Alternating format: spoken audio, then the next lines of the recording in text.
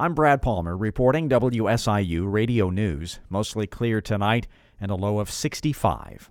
The Illinois State Police Division of Criminal Investigation Special Investigations Unit has released more details on the indictment of the longtime former Makanda Township Road Commissioner. ISP worked with the Jackson County State's Attorney to bring charges against 70-year-old Danny D.D. Williams of Makanda.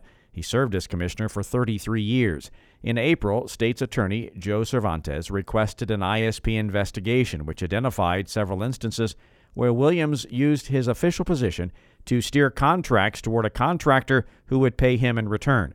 On May 4th, a Jackson County grand jury indicted Williams on 2 counts of pecuniary interest in contract, and Williams appeared in court on June 14th. His arraignment is now set for July 14th. The Illinois Attorney General's office has charged a Wayne County man with possession of child pornography. The AG's office charged 53-year-old Brian Wallace of Fairfield with 11 counts of possession of child pornography, Class 2 felonies, each punishable by up to 7 years in prison. Attorney General investigators, with the assistance of the Wayne County Sheriff's Office, conducted a search of Wallace's residence in the 1900 block of Illinois Highway 15 in Fairfield and arrested him after discovering evidence of child porn.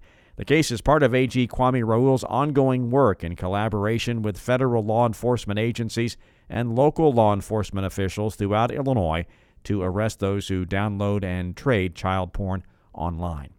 Central Illinois emergency dispatchers are offering advice for shutting off a feature on Android phones they think led to a spike in accidental 911 calls. Rhonda Flegel is executive director for the McLean County 911 Communications Center. She says they've seen 415 separate 911 hangups since June 1st. Flegel says they think a recent Android update reset the emergency SOS setting for some users that can automatically dial 911 if someone presses the phone's power button 5 times. Keep in mind, if you accidentally call 911, always remember to stay on the line and provide the dispatcher with the necessary information, even for a missed dial. Similar problems have been reported by 911 dispatch centers in Knox County and in Minnesota, Florida, and Wisconsin. Tomorrow marks 1 year since the U.S. Supreme Court overturned abortion rights. Lee Hasselbacher is director of the CI3 at the University of Chicago, which focuses on reproductive health. She spoke on WBEZ's Rundown podcast about the challenges healthcare workers face a year after the ruling. It's hard to capture, I think, the chaos of it. We hear from people who are answering the phones, for example, the Chicago Abortion Fund, and they're having to, not just help these patients make appointments. They're really becoming like travel agents and social workers and support staff because they have to hold their hand and help them, think about how are you going to travel? Where are you going to go? She says it can be hard for Illinois doctors to decide whether to prescribe abortion-related drugs to out-of-state patients, as the patients may face punishment when taking the drugs back to their home state.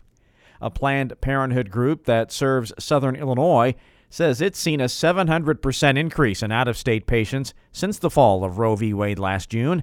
Mawa Iqbal has that story. Planned Parenthood of the St. Louis region says its Fairview Heights, Illinois clinic saw more than 400 out-of-state patients before the Supreme Court ruling. That number has spiked to more than 3,000 since then. Dr. Colleen McNicholas of Planned Parenthood says patients are experiencing more delays in care as a result. We've seen a significant increase in the number of patients we're seeing in the second trimester. And so with sort of pregnancy and abortion later in pregnancy, we know that the cost goes up. She says a patient's average wait time was 2 to 3 days. Now it's 2 to 3 weeks. I'm Mawa Iqbal. I'm Brad Palmer reporting WSIU Radio News.